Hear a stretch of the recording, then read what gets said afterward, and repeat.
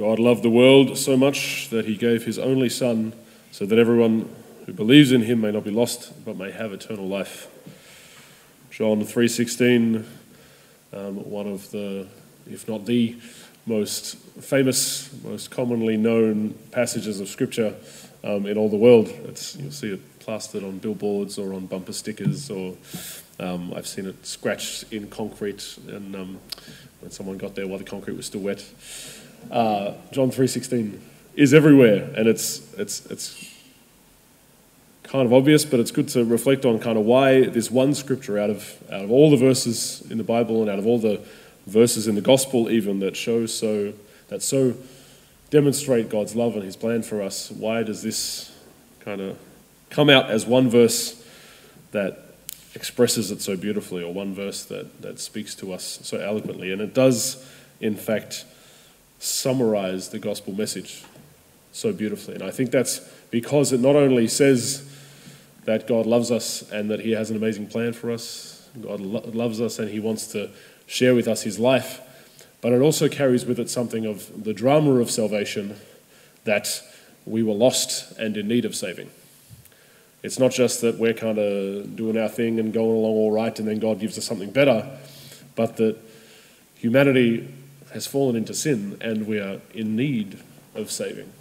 We were lost and at risk of being permanently lost, and these verses that Jesus gives us today as he's responding to Nicodemus speak of that drama, that while humanity had turned away from God's plan, had ruined everything, that's one way to put it,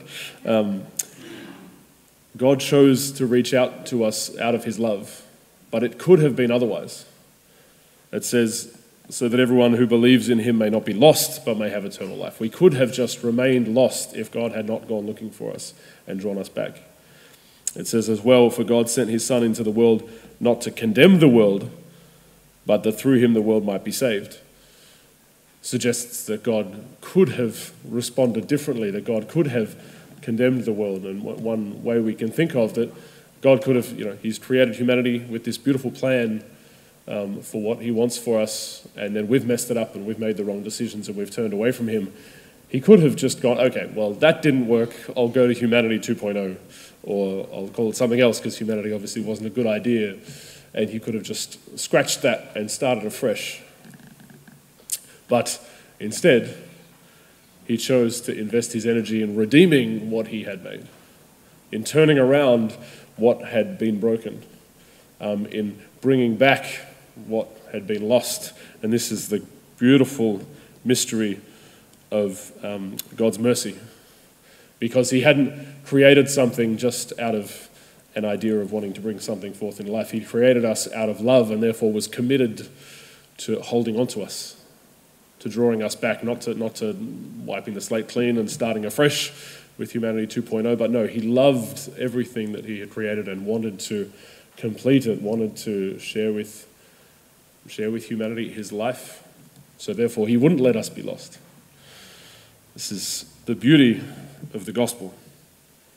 But another side of this that this points out is that we can think that this is how God will act with us.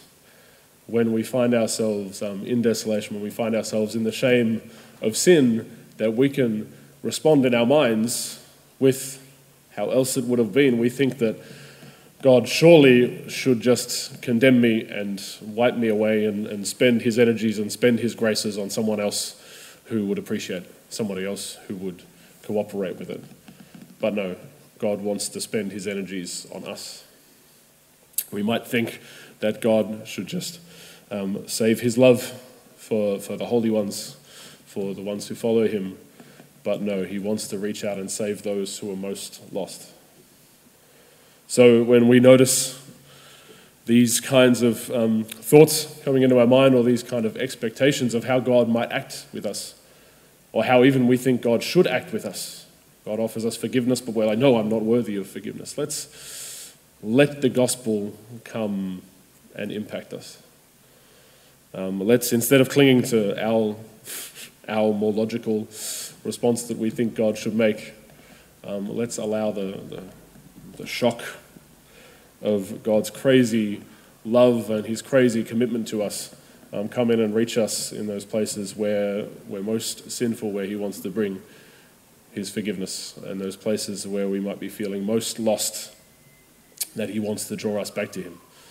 Because instead of just letting us wander off and finding some new beloved children that he could have created, he chose to bring back the lost.